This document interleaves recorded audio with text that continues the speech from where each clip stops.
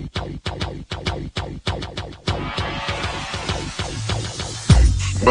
to the Odds Breakers, number one place for shared, sharp betting information. Welcome back to podcast 38 of 2022. I'm your host, Kiev O'Neill. You can follow me on Twitter at OBKiev. Follow us at the Oddsbreakers. Follow us on social media / the Oddsbreakers. This episode is being brought to you by mybookie.ag.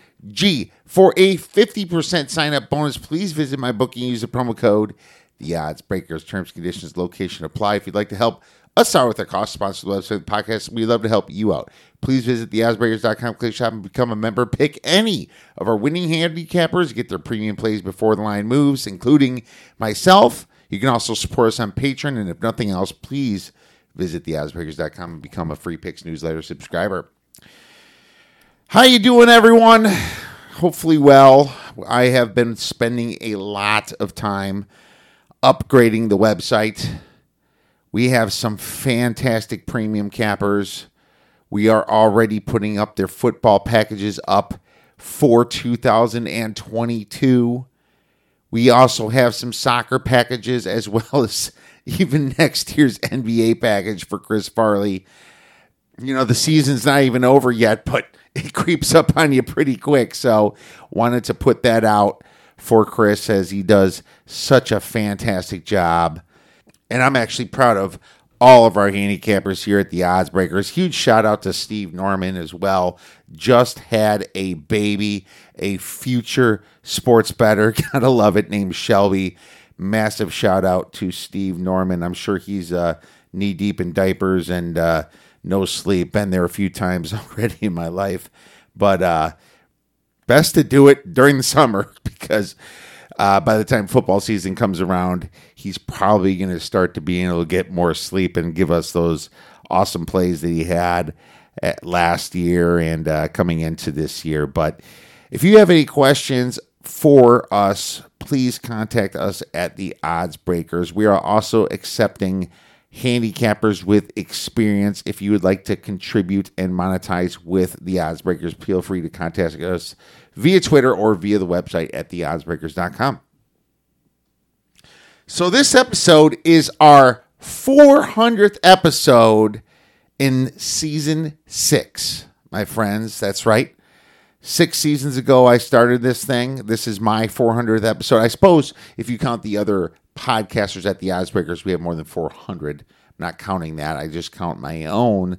But I'm pretty excited to get to this feat. 400, it's funny. It doesn't sound like a lot, but man, it feels like you've done a lot when you've been doing this for 6 years. And I loved every single minute of it. And I want to thank all you listeners out there for supporting me, supporting the Odds Breakers, supporting our handicappers and the way we've grown throughout the years. I really enjoy it. I enjoy talking about sports.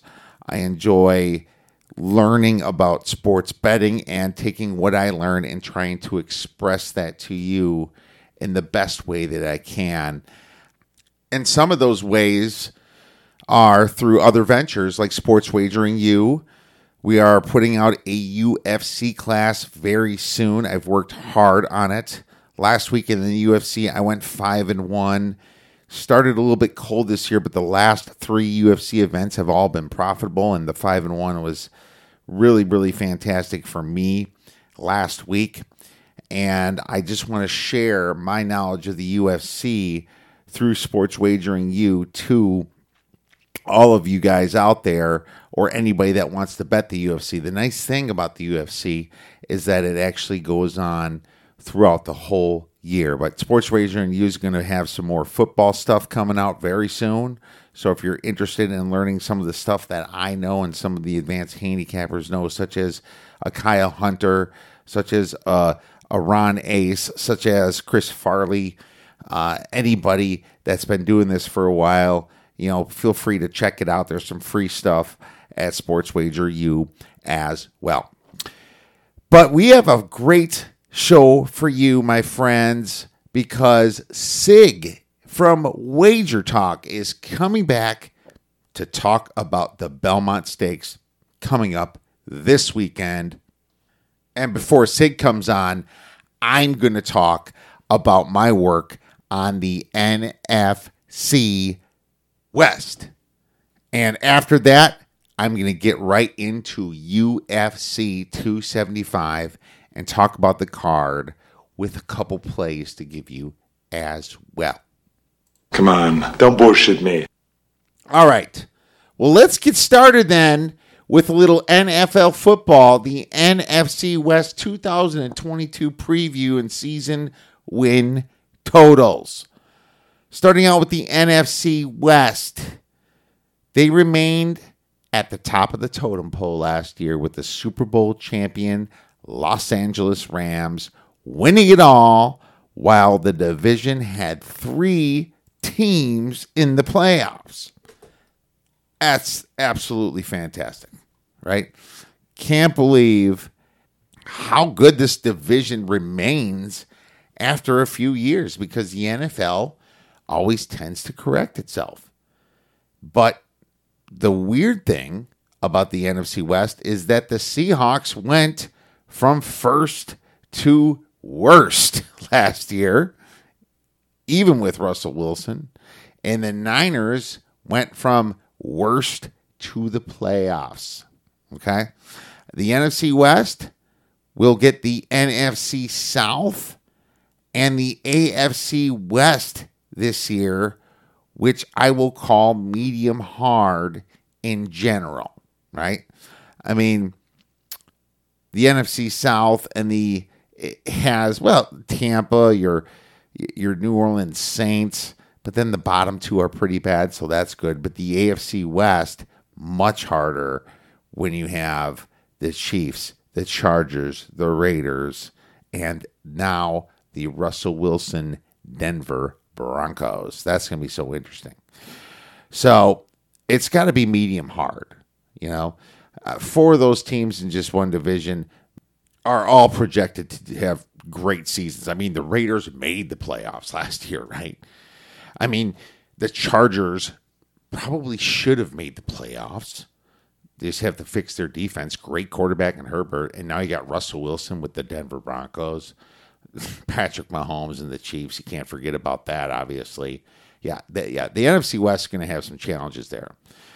But the weird thing about the NFC West, no head coaching changes. Certainly some uncertainty at the quarterback's position for a few of these teams, though, right? Even though the NFC West has some great organizations, I have to think that this division has to take a step back one of these years, and maybe it's going to be this year as a whole. But don't be surprised if you get someone back in the Super Bowl from this division for 2023.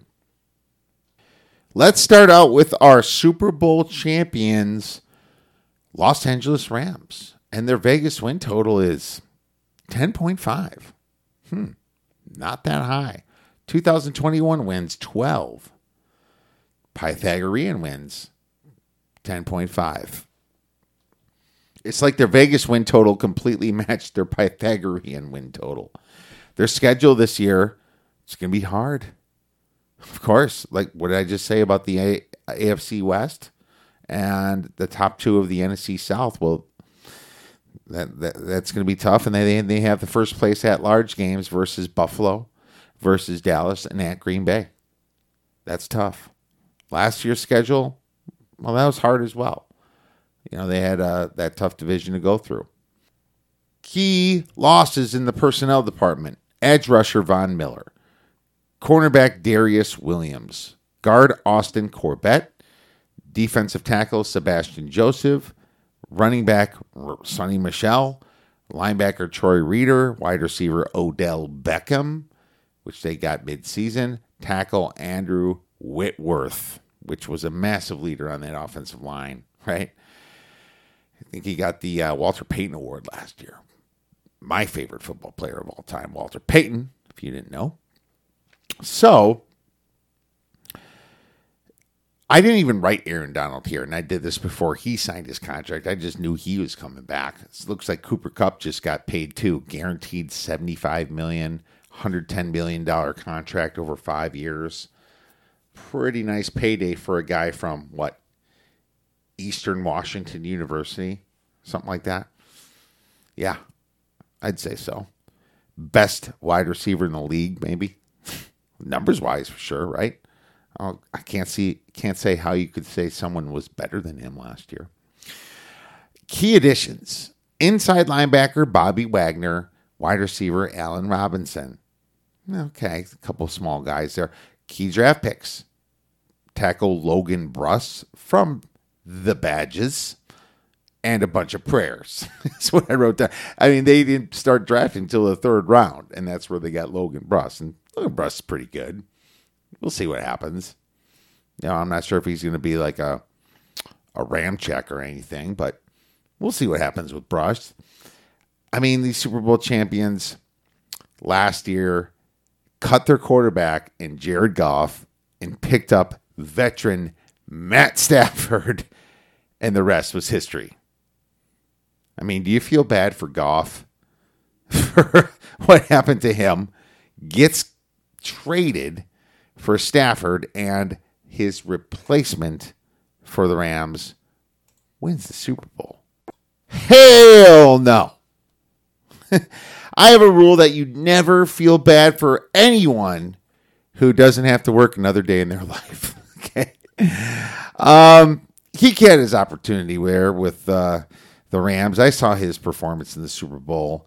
But you know what? He's rejuvenated and remotivated now, and he could now he can take the Lions to the Super Bowl this year, and everybody will be happy. Yeah, right. So let's go back to the Rams here then. I'm seeing a team that's kind of thin. Okay? I mean, they lost a lot in free agency. Even though they got back Aaron Donald, paid up the nose through him, and they got Cooper Kupp, they still lost Austin Corbett and Drew Whitworth, right? A couple key guys on their line. They're shifting their line around. Troy Reeder, Sebastian Joseph, Von Miller. So there's still some key guys there, and they only got really back Bobby Wagner. I guess Allen Robinson from the Bears, but, he seemed to really take off last year, and who knows what kind of player he's going to end up being. I can't think he's as good as Odell Beckham. But when you look at the Rams, everything they did by mortgaging their future was the correct move. They won the Super Bowl. That's the important thing. It doesn't matter now. But they still don't have any draft picks. And it's not about last year. This is about sports betting. This is about 2022/2023 season, right? So lots of shifting going around. Their coach, Sean McVay, just got married. I'm not that high on this team. I think that their Pythagorean shows it a little bit. 10.5, not the 12 wins that they got. I thought they were fortunate last year. They're fortunate they didn't get injured that much, right? I think this team's going to have a little bit of money to spend when needed, but if they get the injury bug, bad things can happen. I just think that this could be a hangover year, and you can say that about any Super Bowl team, I know, but just losing some of the guys that they did and through such an emotional thing that they accomplished, I'm not seeing it this year.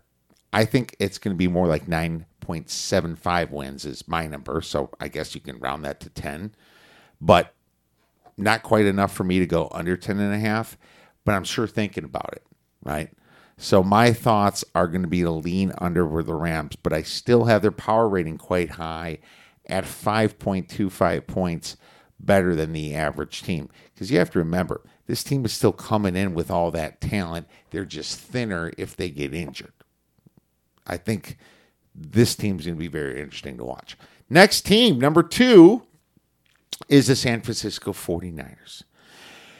Vegas win total 10, juiced to the under. 2021 wins was 10. Their Pythagorean wins was 10.26. Their schedule this year is actually medium because their at-large games are at Chicago, versus Miami and versus Washington. Remember, they're the third place team in this division that made the playoffs. So their schedule's not quite as bad as the others, right? I mean, that's good. Good for them anyway. Let's see who they lost this year. Jimmy Garoppolo, they're trying to trade. They're still trying to trade Jimmy Garoppolo. He's kind of not invited to minicamp. Well, he doesn't have to show up to minicamp, quote, quote, because of his shoulder. But we all know the real reason. Guard Laken Tomlinson. Defensive tackle DJ Jones. They lost cornerback K'Wan Williams. Defensive end Arden Key. Guard Tom, straight out of Compton. Running back Raheem Mostert, who's injured all the time anyway. And cornerback Josh Norman. Key additions, cornerback Charvarius Ward. Safety George Odom.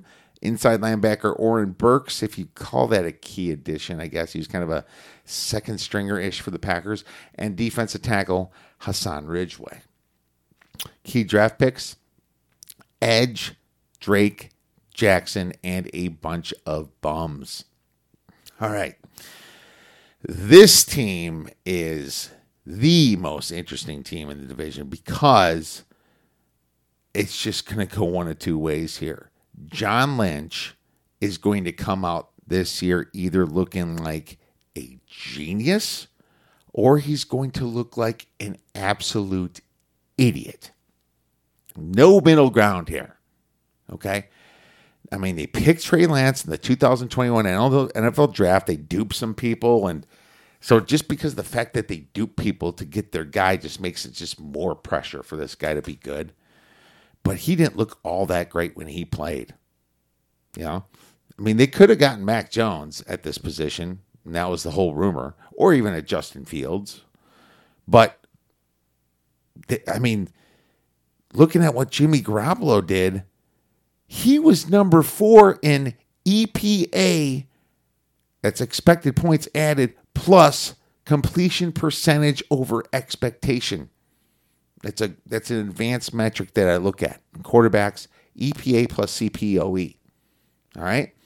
I mean, EPA is important because it puts value to the yards you get. If it's 3rd and 10 and you get 8 yards, that's not awarded as much as 3rd and 4 and you get 5 yards. That's what EPA is all about, right? And I like advanced stats, and Jimmy Garoppolo was fantastic. Maybe it was because his coach is so good, Kyle Shanahan, but I watched him play, and he looked like a franchise quarterback to me. And now they're trying to trade him. I mean, his EPA plus CPOE ranked higher than Tom Brady and Dak Prescott last year. And they had good years. Maybe the Niners are a little bit embarrassed here.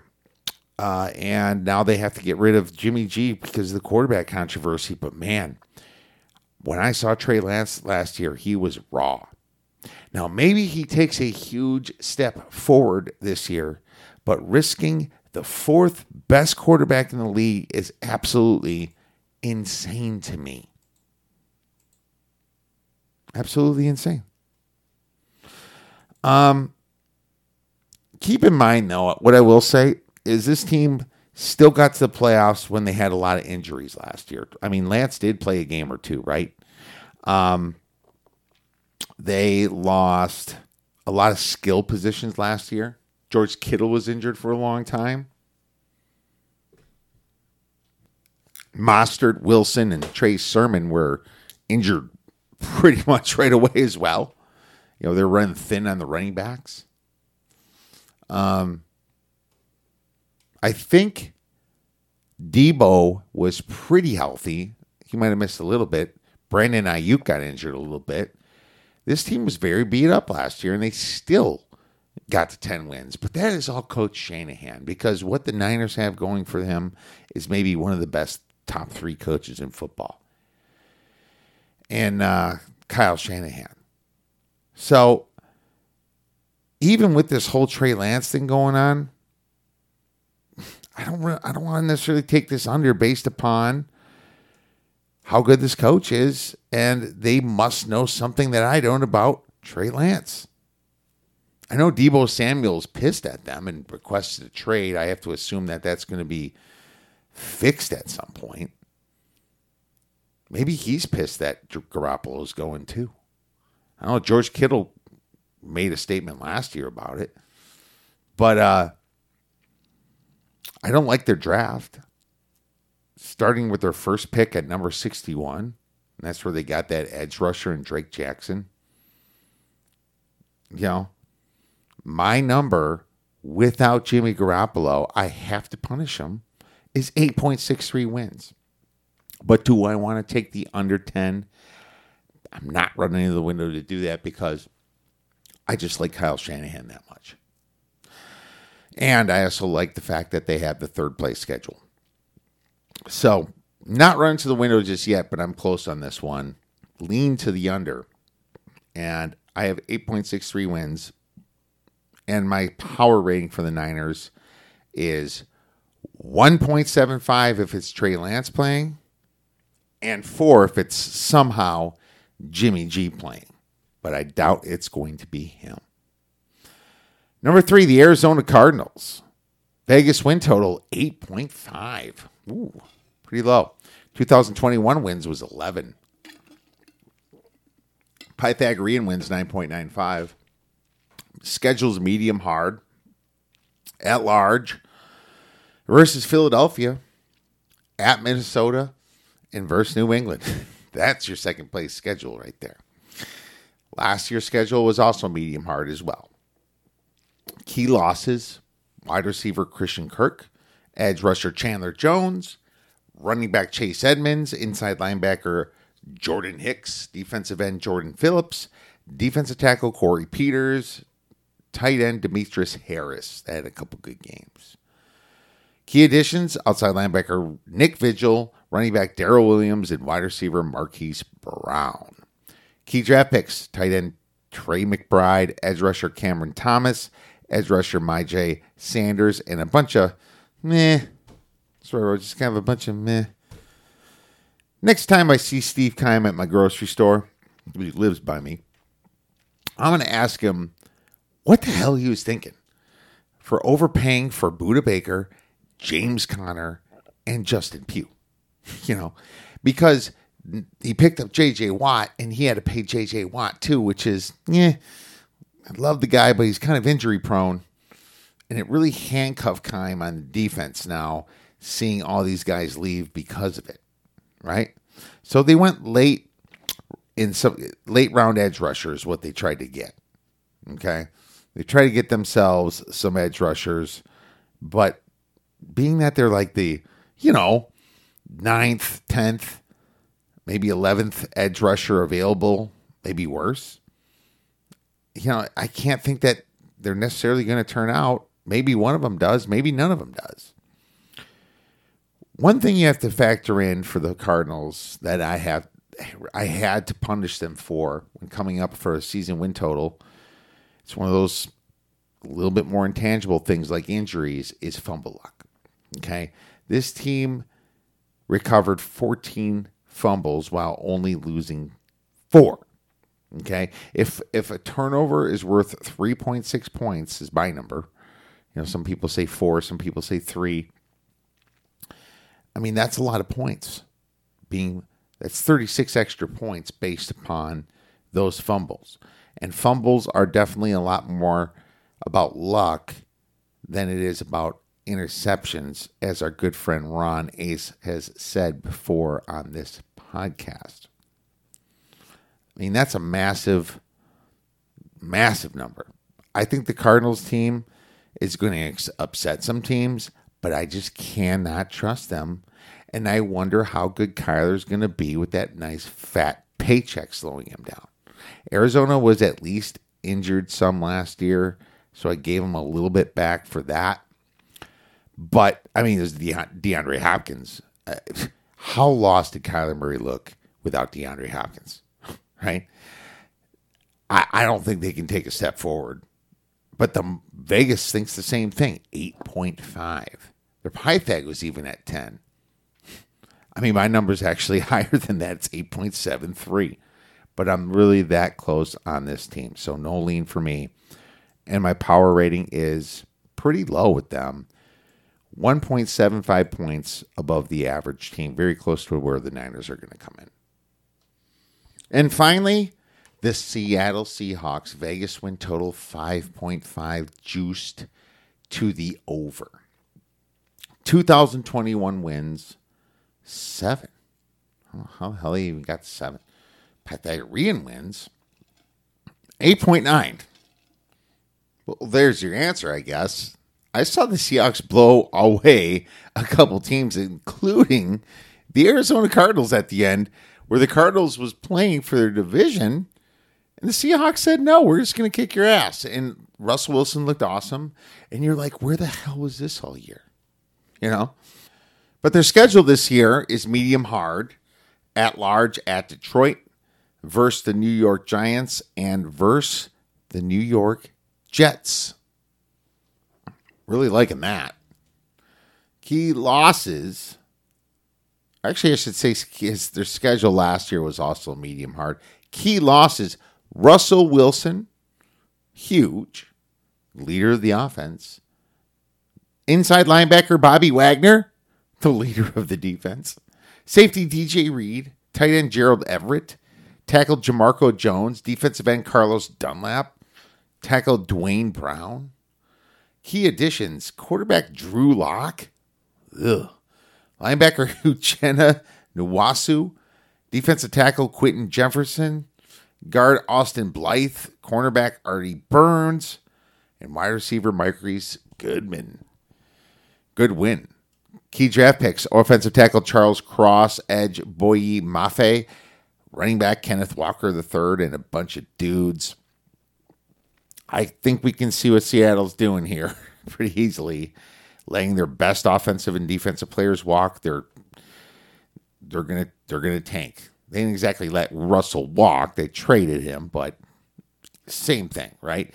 They are thinking that there's a big decline coming for Wilson, and they think he declined over the past few years as well, I guess. But I personally blame the coaching. I totally blame the coaching. I don't think that this team was playing to Russell's strengths. According to the football database, Seattle ranked dead last in number of rushing plays. That doesn't exactly help set up play action where you need Russell Wilson to be rolling out, being that he's shorter and wants to have some options with his legs and hit some receivers on the go. He's been very good at that over the years. They also did not utilize their short to mid-range passing game using tight ends, dump offs to the running back. They're too busy looking for the long ball. First in intended air yards last year. Okay? So last year, Wilson somehow ranked 5th in quarterback rating, according to Next Gen Stats. I think he was top 9 in QBR from ESPN. The Seattle, nice Pythag win total difference, right? They just couldn't put it together. They would blow out some teams and then lose some close ones. It just blows my mind that this team's number 9 in DVOA, and they couldn't even make the playoffs, and they only ended up with 7 wins. But now it really doesn't matter. They're rebuilding. And I don't think Drew Lock's going to have much of a chance behind this dreadful offensive line because that was their bad spot. Their offensive line. I do like how they drafted the first year rebuild. They're probably going to be a run-heavy team, right? Maybe for your fantasy football, you want to pick up Kenneth Walker. The third. I think he might be a good pickup. But I think for the future here, it's not going to be Drew Lock, and this might be a team in contention for one of those top 2 quarterbacks. So looking at Seattle, my Vegas win total after losing Russell Wilson and obviously Bobby Wagner, 5.25. Vegas says 5.5 juice to the over. So I'm slightly under. My power rating on them is minus 7.25 just because, Drew Lock. No offensive line, no Bobby Wagner. It's just, they just lost too much, in my opinion. They did pick up some middle-of-the-road guys. But this number at 5.5 is too low for me to go under when their at-large games are at Detroit versus the New York Giants versus the New York Jets. So I'm just going to give you a slight lean to the under. So there you have it. This is my preview of the NFC West, and I don't have one play for you. I have 0 plays, unfortunately, in the NFC West just because I'm not there yet. I want the Lions to move a little bit. Maybe I'll have a play later. Maybe I won't. But unfortunately, can't have a play on everybody. And if the value's not there, you don't try to look for it. All right, now it's time for a little UFC 275. Glover Teixeira versus Yuri Prochazka. And I got to tell you, I'm a Yuri fan. I've seen a few of his bouts here. I actually paid attention to him a little bit before he got into the UFC, and he's just been destroying competition. He's 28-3. I mean, the man hasn't lost since 2015. He actually did get knocked out in the Rizin against Mohamed Lawal. And, he just keeps getting better and better. Obviously, very young, 29 years old. Well, pretty young, let's say. And he's been in the Rizin for a long time. Went through it pretty well. Lots of knockouts. Heck, he hasn't went to a decision since 2016. He's a stand-up technical fighter, and he's already has a title match with Glover. Kind of blows my mind how fast he was able to get a title match, right? Because he's only had really 2 UFC fights against, tier 2, tier 1 type guys. I think that Volkan Oezdemir, probably tier 2, and Dominic Reyes, probably tier 1. Can argue both either way, really. But my problem with Yuri is that I don't know if his ground game has really been tested. Okay? I mean, those 2 guys that he fought are technical fighters or stand-up fighters, right? They're not big wrestlers. Dominic a little bit more than Volkan, right? But still, Glover Teixeira is a complete different beast on his own. And that's what happened when Teixeira fought Jan Blachowicz, right? I mean, put him in a rear naked choke. It's like Jan was a massive favorite. Well, minus 200 at least. And Glover went and took care of business. So that's my big issue here. You have Yuri at minus 200. You have Glover at plus 170. And Yuri's a pretty big public draw right now. And, it was at 180, 190, 200. I would have expected this number to be a little bit higher by now, but something's keeping it down. I mean, significant strikes. Yuri's just a base 7.19 to Glover's 3.72, but this is on obviously a smaller UFC schedule. Glover's takedown average is a lot higher, 2.11 to Yuri's 0.98. Okay. Yuri's reach is much bigger, 80-inch arms to Glover's 76-inch arms. But think about what the champ's going to do here. Think about what Glover's going to do. He's 42 years old. You really think he's going to be standing up with Yuri? He's going to try not to. I mean, he'll dance a little bit in the first, and then he's just going to go for the takedowns. Can Yuri defend that? I mean, Glover is fantastic at grappling. He is a fantastic wrestler. Okay? That's my worry. He's going to try to ground and pound Yuri. He's probably going to try to put Yuri in a submission. This is just, it's just too hard for me to want to bet Yuri here. And I really came into this this card thinking Yuri was going to be a play somehow. You know, I mean, most people are probably going to take Yuri by KO or something at minus 135. I mean, look how bad those odds are. Yuri is a minus 200 favorite, and just his KO price is minus 135, minus 140. You know, that's not that good of a number. Also, you have Teixeira coming in, and the sneaky play of what people are thinking because of Yuri's I suppose his lack of knowledge of ground game, the lack of our knowledge, not lack of his necessarily. Teixeira by submission is plus 350. And to be completely honest with you, that is the way I was looking at. I was going to go against one of my favorite fighters in Yuri and bet the value by submission at plus 350. But then here we go again. It's still pretty obvious, right? And I wonder how Yuri's going to do on the ground if Teixeira gets into a ground and pound. You have to remember that Teixeira has 18 KOs, 10 submissions, and 5 decisions. He's KO'd people more often than submission. Now, his last 2 wins against Jan Blachowicz and Thiago Santos was by submissions. But he beat Anthony Smith by KO. Anthony Smith's a badass. Okay.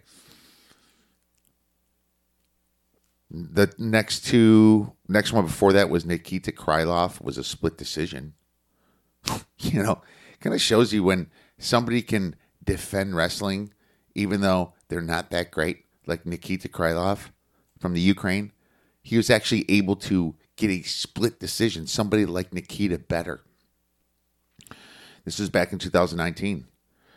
And then Ian Kudabella was a submission. Carl Robertson was a submission. And then back in 2018, Glover lost to Corey Anderson by decision. Beat Misha Shirkinov the year before in 2017 in December. But then the year before that, he lost to Alexander Gustafsson. He got KO'd by Gustafsson. I don't know, this Glover has been so erratic. But man, I am still trying to figure out which way I want to take this fight. I might not even take it at all if I can't find value. I need to find some value here, and I'm struggling a little bit because there's a lot of sucker plays I think that can be played, and I also think that I can see paths to victory for both fighters. And Yuri's KO prop isn't exactly one that's tempting. It's a 5-round fight. Not sure if either of these guys can get that far. Maybe I just take an under 3.5 or something like that. All right, next fight. Another very good fight. Talia Santos versus Valentina Shevchenko. Valentina is minus 700, minus 750 in most of these books. Talia is about plus 450. Okay. Now, Shevchenko, I've said before, is the best technical fighter that I've seen in the UFC out of anybody, out of the men as well. Okay. And she has just been a beast. The only person that's gotten her was Amanda Nunes back in 2017 and 2016. But with Nunes is bigger, and she's been probably the best fighter. I would say she was the best woman fighter in history, even though she just finally lost. These went to decision, and that one in 2017 was a split decision. I mean, this is dang how good Valentina is. Valentina, 34 years old, 22 wins, 3 losses. Her last fight was against Lauren Murphy. Knocked her out in the 4th. Jessica Andrade before that. Jessica's been good lately. She knocked her out pretty easily. Fight before that, Jennifer Maia actually went to decision. I was actually a little bit shocked that Jennifer Maia lasted the way she did against Shevchenko, but she was getting beat pretty well. Caitlin Chukagian knocked out in the third. I mean, Shevchenko's just been running through these women. Just running through them. And this is going to be a flyweight fight of 125. Now, Shevchenko is probably just as big here, if not a little bit bigger, than Talia Santos. Talia Santos, 5'6", Shevchenko, 5'5". Talia Santos' reach is 68 inches.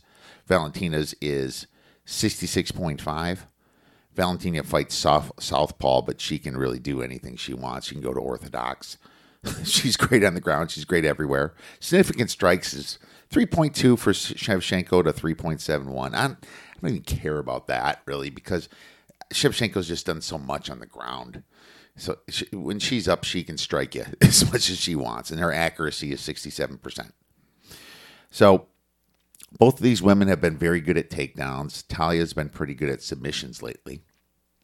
But here's the thing. Where's the breaking point for Shevchenko? You know, she's had a lot of pounding over the years at 34 years old. 8 KOs, 7 submissions, and 7 decisions. You know, a lot of people are probably thinking Valentina by decision, right? I mean, a lot of people are probably going to lean that direction. It's going to be a decent payout. A lot of people take women by decision in general, but this is a 5-round fight. It takes a lot to get the decision with 2 great fighters. I'm going to give some props to Talia Santos. She had this weird loss against Barella in her UFC debut in 2019. It was a split decision, just a weird loss against a terrible fighter. Okay. Before that, she was undefeated. You know, she was fighting in the AFC for the most part. And then she beats Molly McCann in 2020. Then she beats Jillian Robertson by decision in 2020. Then she beats Roxanne Modafferi by decision. And then she knocks the crap out of Joanne Wood when everybody bet Santos by decision. So she actually ended up choking out Joanne Wood, but she was beating the shit out of her. So, all pretty good fighters. But what I can't ignore is this price. Okay? At some point, something has to give. You know, what's the chances of Shevchenko winning this fight? At minus 700, the chances say that she has an 87.5% chance of winning this fight. Okay? That's pretty big. But of course, then you look at the dog around the plus 450, says that she has a 82% chance or 81.81% chance of winning this fight. You know, that's the way you got to look at it. If you're going to bet the dog, is Talia better than a 20% chance of winning? 1 out of 5 times. I think she is. And this is where it gets a little hairy. More often than not, when you see a massive dog and she's climbing up, fighting somebody that's been there for a very long time, it's a bet on. It's a time to be on that fighter. Okay? Just because more often than not, they have gotten to the point where they are more elite every single match they fight, and they are ready to take on the champion. I mean, who's hungrier here, right? Talia or Valentina? Don't get me wrong. Valentina should be a favorite, and she should probably win this fight. But should her price be minus 700, minus 650, right? I think that Valentina probably has a 70% chance of winning. 7 out of 10 times. But I can't say that she would win 9 out of 10 times, like her price shows, or even 8 out of 10 times. This is where you got to make that decision. I mean, at what point does Shevchenko get knocked out? Her 3 losses in her career, 1 was knockout, 2 was by decision. She got knocked out back in 2010, so long ago. But that doesn't mean it can't happen again. And you have Talia Santos, who has just been a fantastic ground fighter. 10 KOs, 3 submissions, 6 decisions. There's a chance that Valentina can get caught up here. All right? So I'm going to go with Talia here just because of the price. I got it at plus 500. It is at plus 450 now. And I'm going to give you Talia Santos at plus 450 for 1 star. Now, you never say people are due when it comes to sports betting. It's one of the stupidest and worst ways of looking at it. But when you look at the history, when you look at a fighter on their way up, when you're trying to predict when a fighter comes down a little bit, this fight says that it has it written all over it. Santos' numbers are good. She's only 28 years old. She's just had 1 hiccup on her nerves probably got to her a little bit, that first UFC fight. Then she went through some pretty good fighters. We're going to do this for just 1 star for plus 450. Whatever you can get, shop around for the best number. And even though I'm most likely going to lose, I'm not going to feel bad about it because I believe that I win this bet over 3 out of 10 times. I'll be more upset if I didn't bet it when I see this situation and it wins. Pal, I'll kiss your boots if you can do it. But to be the man, you got to beat the man. And I'm saying, woo, right here. Next fight, Zhang Weili versus Joanna Jedrzejczyk. And I think I said that right. So this fight's interesting too. Another woman strawweight fight. This is lighter.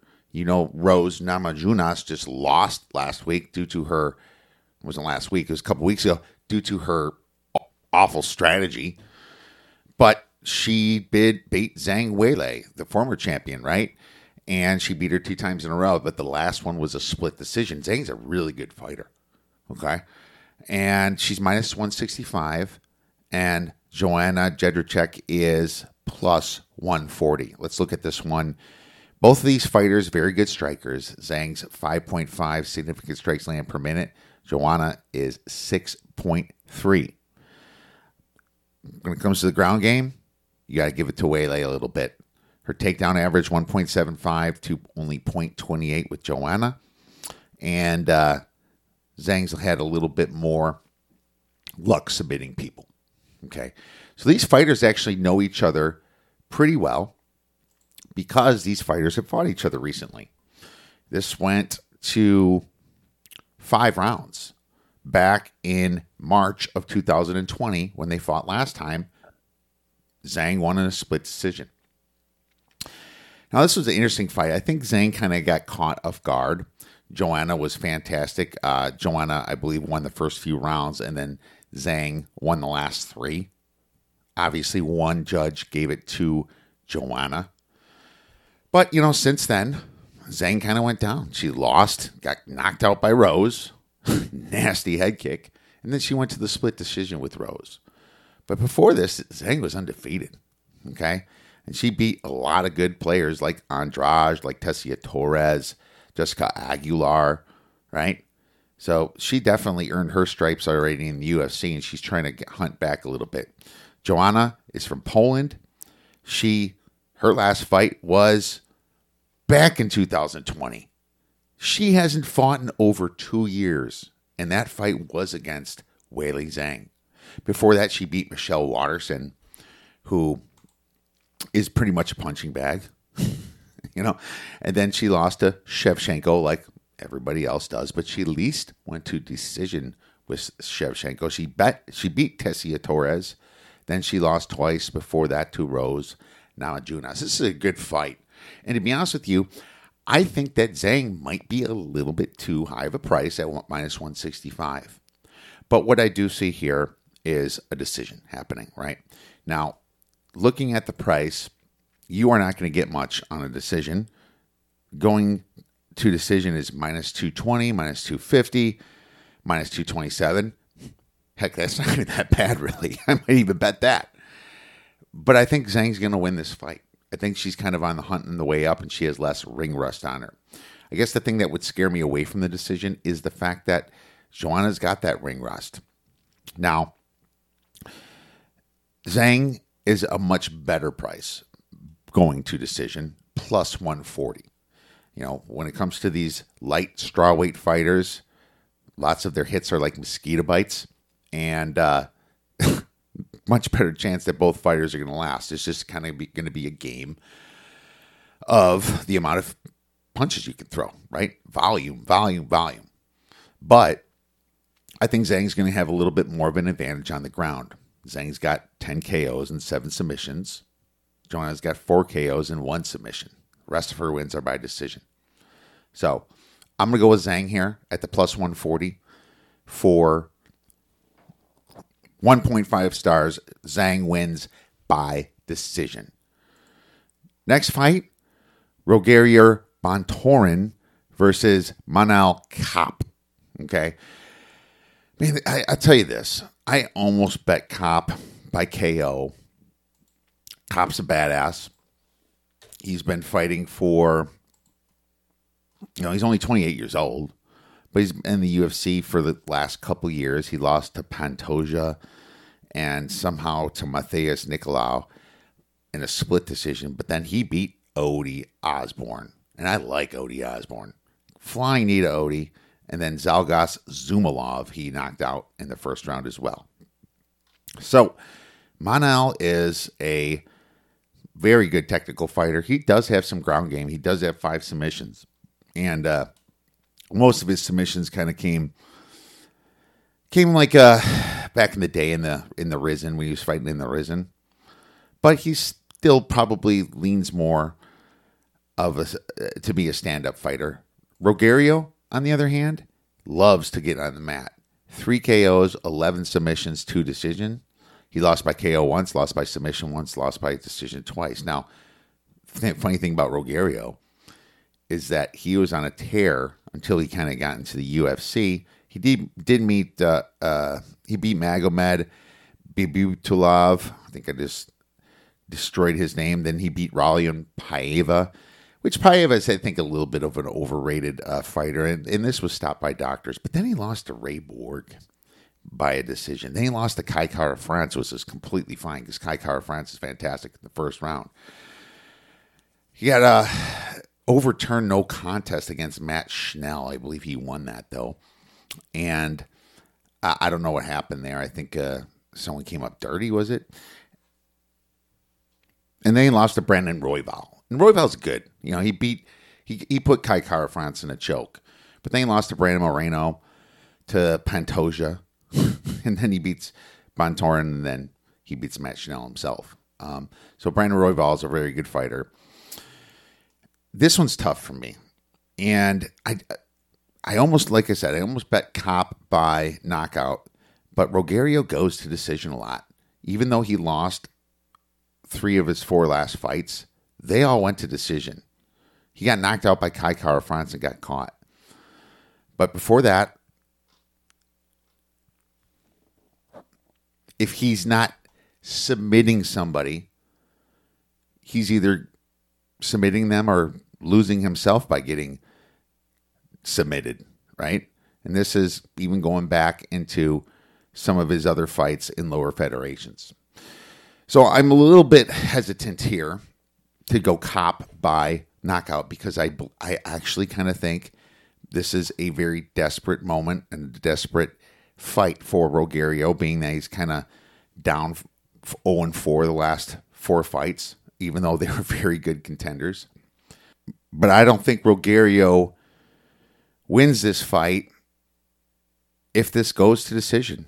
I mean, if this goes to decision, I think Kape probably did enough to to punch his way into a win just based on significant strikes. Maybe the way to bet this is Cop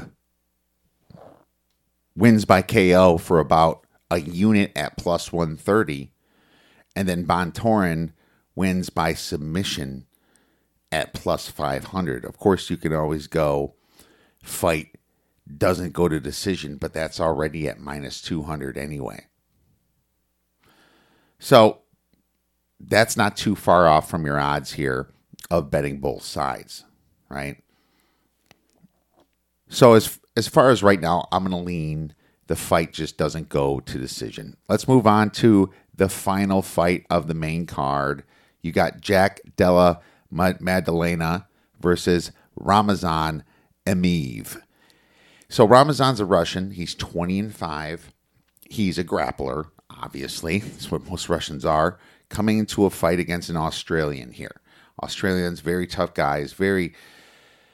I would compare them to fighters from Mexico. Very proud of what they do. Proud of where they came from. But Jack here is 11-2.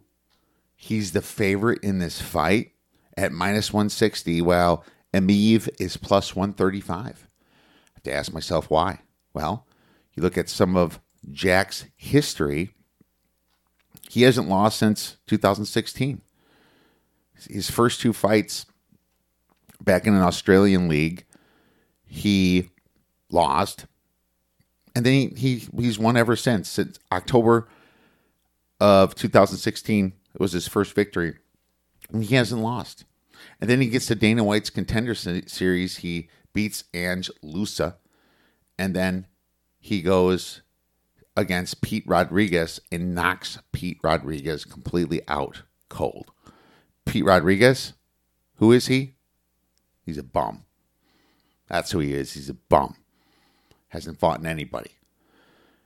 Here's what we don't know about Maddalena.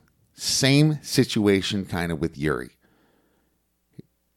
We don't know how his ground game is against real fighters like the Russian Ramazan Emeev. Okay? And then you've got Emeev here, who is much more tested than Jack. Emeev lost his last fight to Danny Roberts in a split decision. Danny Roberts, a pretty good fighter. Beat David Zawada. Beat Nicholas Stoltz, who's not that good. He just got knocked out. He lost to Anthony Rocco Martin. But before that, he won 3 UFC fights in a row against Sam Alvey, good old smiling Sam Alvey, Alberto Mina, and Stefan Sekulic. So here's the thing. Who are you going to trust here? And why the heck is Emeev a dog? It's because Jax hasn't lost in a while. But he also hasn't been tested. I've seen this many, many times. I think this is a fight where you have to look for Emeev. You're going to have to lean on the ground game. And this is going to be a bigger mat. You know, I did not say that the location of this fight is in Singapore. It's going to be on a 30-footer. A 30-foot octagon. Which favors the ground game. They can't get to the cage as quickly. So I think Emeev is a live dog here at plus 135 because of his ground game. Can I trust Emeev to choke him out? Hell no. You know, this might be one of those situations where he holds him against the cage, right? I mean, Emeev himself has 10 decisions. This is a 170-pound fight class, so kind of borderline. You don't lean towards the knockout or lean towards the decision here, right? But Emeev has failed too many times to submit some of his fighters, especially when his last, holy cow, 8 fights went to decision. Emeev's last 8 fights. He's never not went to a decision. And if you look at the price of it, Emeev fight doesn't go to decision plus 150. Fight goes to decision minus 180. Well, I don't trust that either because maybe Emeev gets knocked out. Maybe Emeev submits him. But what I do like is the plus 135 here, just based upon his strength of schedule being a lot higher than Jack Maddalena. And we haven't seen Jack be tested against the ground or on the ground against an opponent like a Russian Ramzan Emeev. Take Emeev plus 135 for 1 star. Well, it's a great day for me to whoop somebody's ass. All right, my friends, that's the main card in UFC 275. We also have some more plays for premium subscribers on the undercards. Now it's time to talk a little bit of Belmont with Sig from WagerTalk. Now I'm very happy to bring back a longtime horse bettor and handicapper. You've heard him many times on the Pony Pundits show and on the WagerTalk podcast. Really happy to welcome back Sig from WagerTalk. You can follow him on Twitter at Sig Las Vegas. Sig, crazy year of horse racing already, my man. How the heck you doing? Doing pretty well, Kiev. Thanks for having me on. Looking forward to this. Looking forward to the Belmont Stakes this weekend. Yeah, me too. You know, it's no Triple Crown. We kind of saw that coming right before the Derby, but that's okay. I'm still excited for the Belmont. I love the Triple Crown races in itself. I love the granddaddy of them all. The 1.5 miles is, I think they call it, obviously the Kentucky Derby the big one, but this one's the big one for me because it's the farthest race. So I have a special affinity for the Belmont and Big Sandy over there in New York, and you're pretty experienced yourself on this track, aren't you? I am, yeah. The Belmont's actually the oldest of the 3 races that are included in the Triple Crown. It was out there before the Kentucky Derby, 9 years before the Kentucky Derby, 7 years before the Preakness. So, and it's definitely, they call it the test of a champion for a reason. It's probably the only time these horses are ever going to go 1.5 miles on the dirt in their careers. And we see a lot of horses that have gone in here with a chance to win the Triple Crown and just can't get it done because it truly is the test of a champion. It's a tough track to run on for these horses, and the 1.5 mile distance, only the horses with the best stamina are going to get there. That's right. The longest distance in pretty much any race. That's absolutely that's notable, right? I haven't seen any longer, and I'm very excited to dig into it. But before we do that, what are your thoughts on how the Preakness finished itself? I was in Cabo getting a little bit of sun that day. I'm not even sure if I watched it on time, wink, wink. But I did bet it, and I hit a saver ticket. I didn't hit what I wanted, but I got a saver. What is your thoughts about the Preakness? Yeah, Preakness pretty much happened the way I expected it to happen. If you guys remember, I did the pod with you. I had Creative Minister on top. He unfortunately didn't get there that day, but early voting got a perfect trip under Jose Ortiz, sat just off the early leader, and then took control of the race in that far turn. He held off Epicenter. In the meantime, Epicenter had a horrible trip. He broke late, and then he had to check early in the race. And he caught up to Rosario, got him up to early voting in the race, but he could never get past him there, could not recover from that. I mentioned Creative Minister real quick. He had a great ground-saving trip, which I think was a great education for him, being his first time in a grade stake. I think it's going to benefit him well here this weekend. Yeah, I think so, too. So that's exactly what I thought when I saw the replay of the Preakness. Epicenter, terrible trip. I think Epicenter was still the best horse in the race, just had the worst trip, and he was able to catch up to second, So if he didn't catch second, then I might have been left in the dust with my saver tickets there, Sig. But I was really happy that he was able to at least get up to that. And I think I almost did. I think I might have did an all button over him on top. I think it was one of those for my exactus. So interesting how that went through. But now we have a Belmont race here. Is Jose Ortiz riding this weekend? Jose is riding this weekend here. He is on I had so many things going through my mind. He's on Nest, the filly, running for Claude Fletcher here. He's replacing his brother Irad, who's staying with Mo Donegal. There you go. He is replacing and jumping on Nest here. So that is that's interesting. And Irad's on Mo Donegal. Any reason for that? Irad rode Mo Donegal in most of his early races. He rode him in the Kentucky Derby. I loved Mo Donegal in the Kentucky Derby. Rich Strake actually got the trip in the Derby that I thought Mo Donegal would get. He broke poorly, even from the one spot, which I thought was going to be to his benefit because they get him in the mid-pack, but he ended up breaking 19th out of those 20 horses there. So I think he's definitely a contender here on the Belmont. I think he's built for the stamina, and Todd Pletcher knows how to win this race. He's done it 3 times previously. Certainly has. So is there some excitement in this race shaping up because we only have an 8-horse field here? Any stories? I think the biggest story is going to be the morning line favorites. We the People is trained by Rudolph Brissett. It's going to be rode by Flavian Pratt.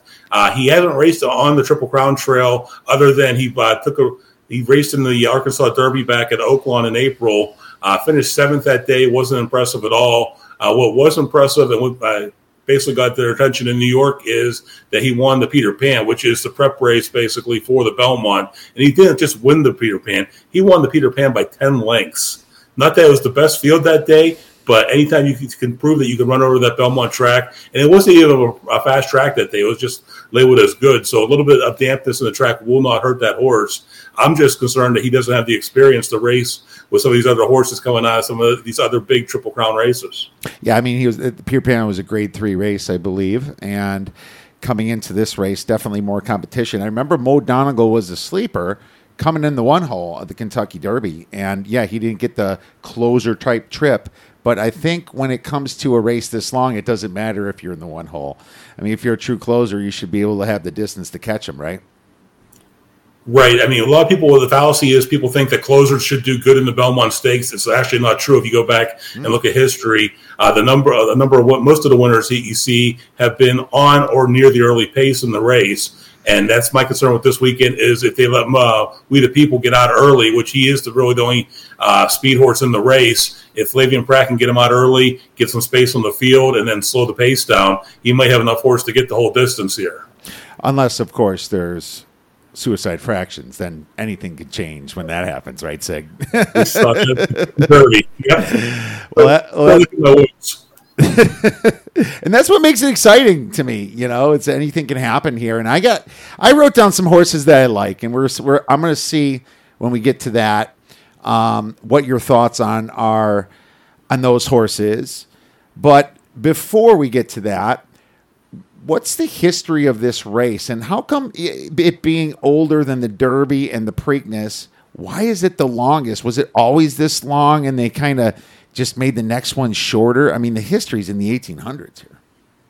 They moved the distance around a number of times. I think it's since about around 1930, 1920, 1930, though, it's been this mile-and-a-half distance here. One of the most interesting things about the Belmont Stakes is it was run clockwise until 1921, which is the direction that you see most European horse races go. And then you watch an American race, and they're going counterclockwise. So it was a little bit odd, and they basically stuck to it until 1921, which was kind of odd considering most of the other big races in North America were going in the counterclockwise that way. Another interesting fact about the Belmont is that they didn't hold it for 2 years in 1911 and 1912 because there was anti-gambling legislation in New York that basically they didn't have any reason to run the race. They couldn't bet on it. And there's a really, I don't know if you've ever seen the movie Let It Ride, but there's a really great scene with Terry Garr in the Jockey Club where she goes, "Can't you people just watch the horses run around?"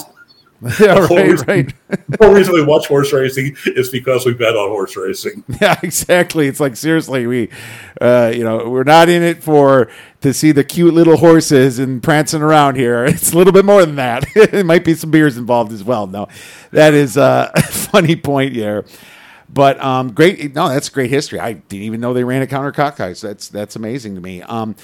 What's the strength of this field? I mean, I would, if you ask me, I would say weak compared to others. But what is your thoughts?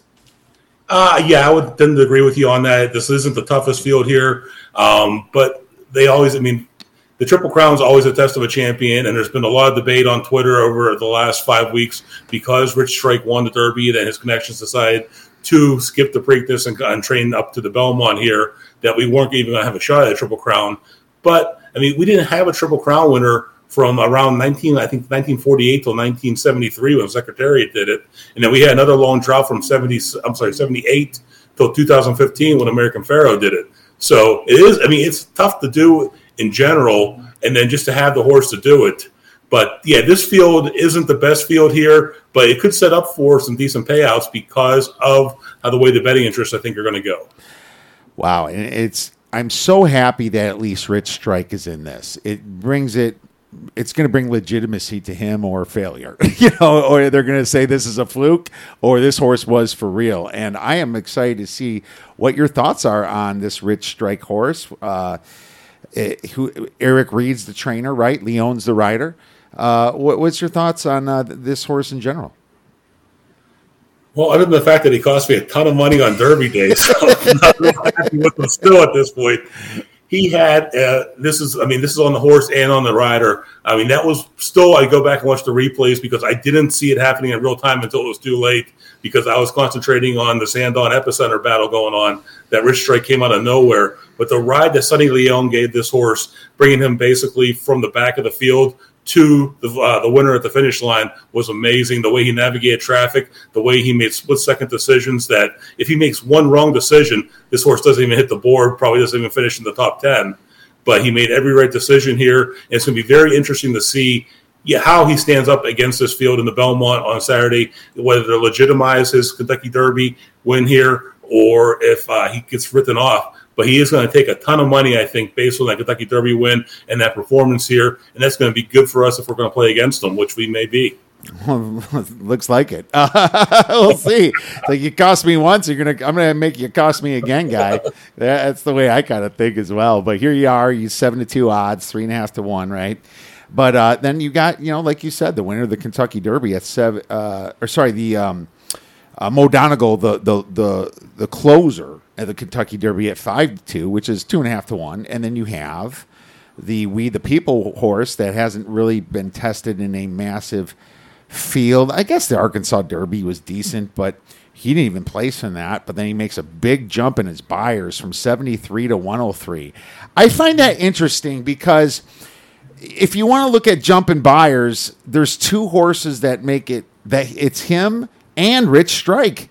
84 to 101, big jump. This is a massive jump. So I'm wondering if maybe Mo Donegal is going to become the favorite the day of the Belmont, and then maybe We the People creeps down to 3 to 1. Any thoughts on that?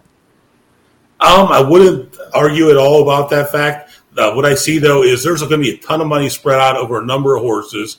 We the People, because of his performance in the Peter Pan, is going to take money. Mo Donegal and Nesta Philly are both going to take money. They're both Pletcher trained, and Pletcher's proven he can win this Belmont and do well in the Belmont with 3 wins, 6 second-place finishes, and 3 third-place finishes. So he knows how to get a horse ready to make the distance.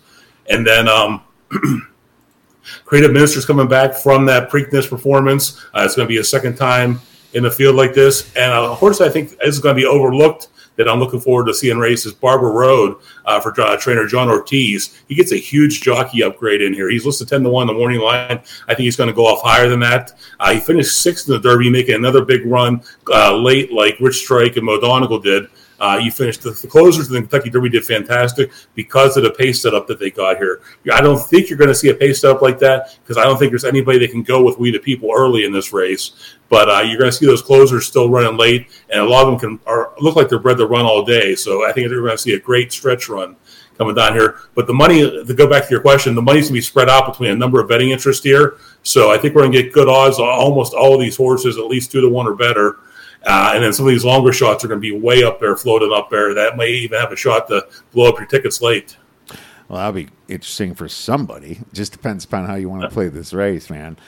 I love how you mentioned Barber Road because I look at the name Tappet when I'm looking at this race. I remember winning in 2017 on Tap Rit, and he had the same bloodline as Tappet. And I looked at this horse. I looked at him come up. It was a late bet for me. And I'm like, this horse bred for distance, I thought. And it looks like that he was, the bloodline of Tappet. Well, you got Barber Road, Sire is Race Day, which is also the bloodline of Tappet. You have Creative Minister, the number 5 horse here, at 6 to 1 that has some Tappet DNA. And he obviously, Creative Minister took 3rd in the Preakness. Don't know what would happen if the race was, over a quarter mile longer. And then you have We the People that is 2 to 1 that also Sire Constitution has the Tappet bloodline. Any thoughts on that bloodline and why it's so common in this race? Actually, you look at all these horses in here between Constitution with Tappet, Uncle Mo with Indian Charlie, and then we have the interesting one I think to me is Keen Ice on Rich Strike. because Keen Ice Keen Ice had some decent wins in his career, but he did finish third in the 2015 Belmont, the year American Pharoah won it. And Keen Ice's last win was over the Belmont surface in the Suburban in 2017. But he was a horse known for distance, but like the horses like Giant Causeway, Tappet, Uncle Mo, they're bred to run all day, and these are the horses that you see go to the Belmont because their trainers get out there with the horses in the morning, and they can see what they can do. They can see how much stamina they have, and those are the horses. It comes down to breeding, and you have a lot of bloodstock agents out there and so forth. That when you get the right blend of a colt and a mare, that you get a nice progeny out of that, you can get these horses that may not look fantastic when you just take a look at them, but when you get them out on the track, they just seem to go and go and go like the Energizer Bunny. Like the Energizer Bunny. That's what we're looking for in this race. So let's get to the question then, starting out with who are we tossing off there? I mean, we have 8 horses. Are we tossing anybody off our ticket? Who are we tossing off our ticket here? I am tossing one horse for sure off all my tickets. That is Golden Glider. He is the horse that finished second to We the People in the Peter Pan. He was 10 lengths back there. That's probably the only time I'm going to talk about Golden Glider the entire weekend. I did it one time on Pony Pundits just to toss him out. The other horse I probably won't be using a whole lot of, other than on the very bottom of some superfecta tickets and possibly the bottom of one trifecta ticket, is Skippy Longstocking for trainer Safi Joseph. I just don't think he's got the distance in him. He had a decent race in the Preakness, but I don't foresee him making a difference against this field. So we can toss 2 right now, or not the 6. Well, there you go. All right, Skippy Longstocking. Yeah, that horse, that name annoys me for some reason. I think because my sisters, when I was young, watched Pippi Longstocking way too much, and it was always on my TV. It drove me nuts, man. You know how it is, like maybe like a Disney movie or something.